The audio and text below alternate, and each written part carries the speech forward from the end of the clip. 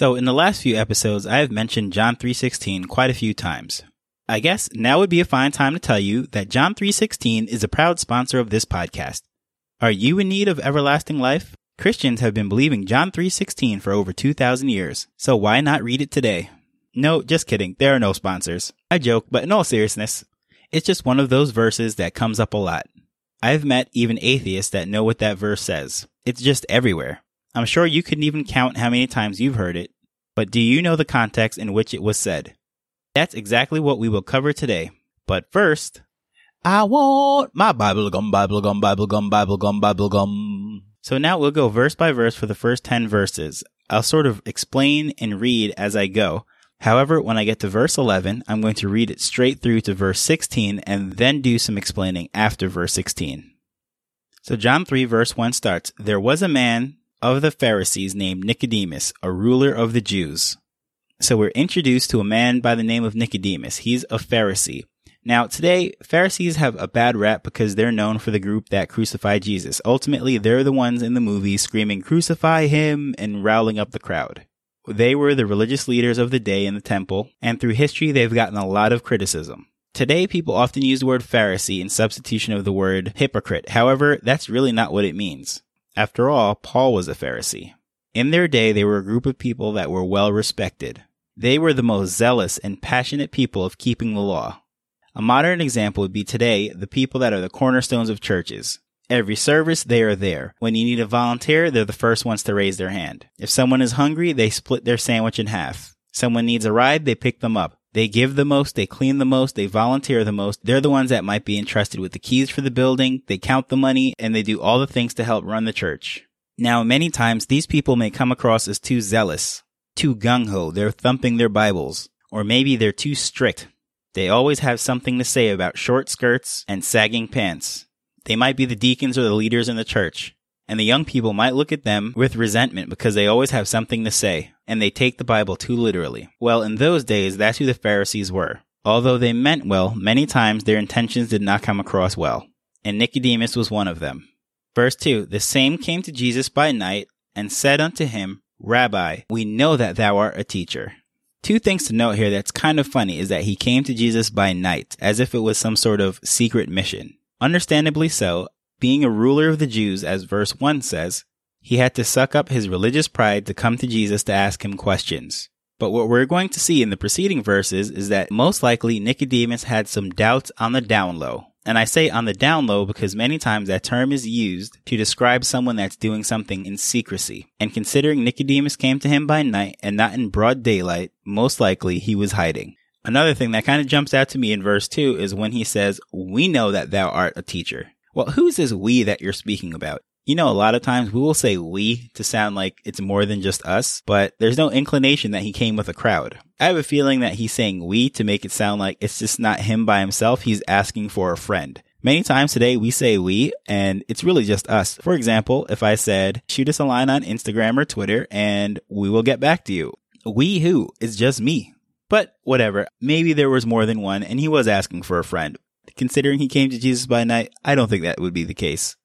Verse 3, Jesus answered and said unto him, Verily, verily, I say unto thee, except a man be born again, he cannot see the kingdom of God. And in case you're wondering, verily means truly. So Jesus is basically saying, truly, truly, to see the kingdom of God, you must be born again. Verse 4, Nicodemus saith unto him, How can a man be born when he is old? Can he enter a second time into his mother's womb and be born? So clearly he does not understand what Jesus is saying. Verse 5, Jesus answered, Verily, verily, I say unto thee, except a man be born of water and of the Spirit, he cannot enter into the kingdom of God. So here we go again. Jesus says, truly, truly. This reminds me a lot in New York when people say real talk. They're catching your attention and letting you know what they're saying is true. Jesus continues, That which is born of flesh is flesh, and that which is born of the Spirit is spirit. Marvel not that I say unto thee, Ye must be born again. The wind bloweth where it listeth, and thou hearest the sound thereof, but canst not tell whence it come and whither it goeth. So is every one that is born of the Spirit. And with no surprise, Nicodemus still does not understand what he is saying. In summary, during verse 5 through 8, Jesus is telling Nicodemus that he had a physical birth, but he needs a spiritual birth. and he lets him know that the Spirit is like the wind. Although it is moving and working, it is out of sight. Nicodemus doesn't understand that, though. He answered and said unto him, How can these things be? And in verse 10, Jesus answered and said unto him, Art thou a master of Israel, and knowest not these things? Now, when Jesus asked that, all of the religious pride had to go out the door. Today, that'd be like saying, Wait, you're the pastor, and you don't know this? And I could just imagine all the disciples sitting up, Peter and John and all the guys tapping each other on the shoulder, letting them know, oh, Nicodemus is about to get schooled. And James adding on, Jesus already gave him 4 verilies. What more does he need? Well, Jesus gives him so much more that I have to read verse 11 through 16 without pausing. He gives him 2 more verilies and delivers a knockout.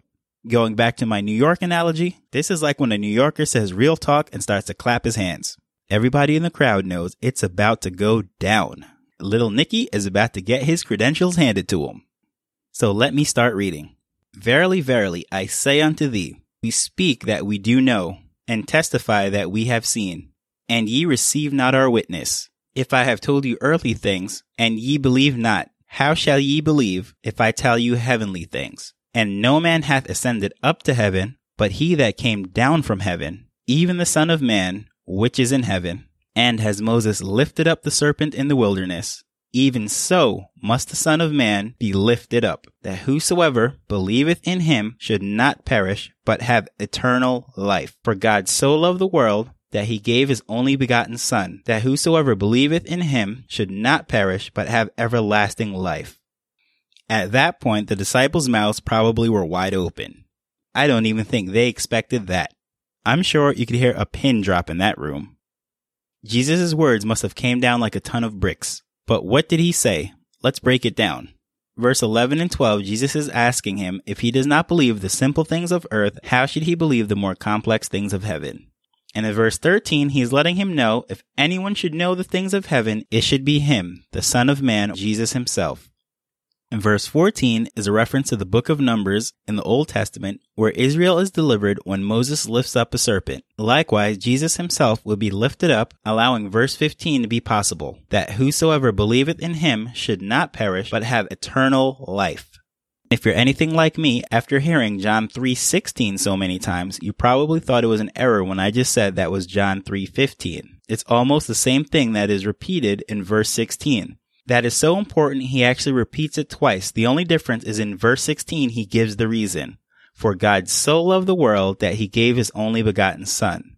Then the part that says, whosoever believeth in him should not perish but have everlasting life is almost an echo of verse 15. The only difference is he replaces the term eternal life with everlasting life. But based on how this conversation is going, you can see why he repeated himself. Nicodemus just was not understanding.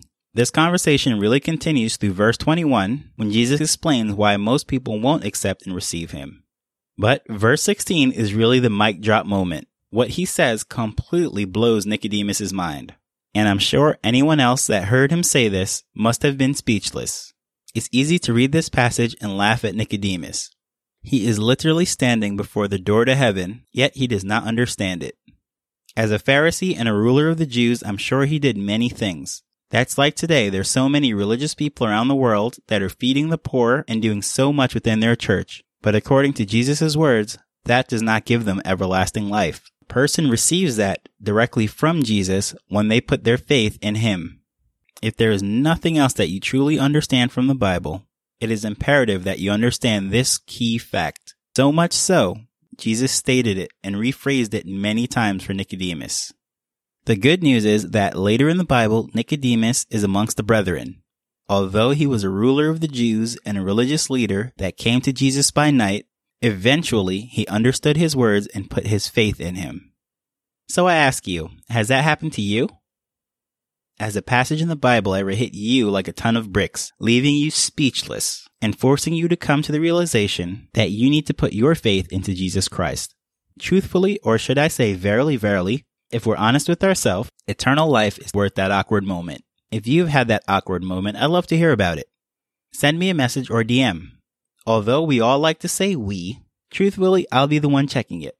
Also, if you've never had that awkward moment and you have questions as to what it was like, I invite you to send me a message as well. Although there are some pretty funny elements within this passage, it is a very serious topic. I hope my explanation of the verses were very clear, and you can fully appreciate what was taking place here. You can find additional information at BibleGum.org or on Twitter and Instagram at BibleGum Podcast. And remember, share your BibleGum with a friend. You can listen and share for free on iTunes, Spotify, Stitcher, or any podcast app. Thanks for listening. Until next time, later.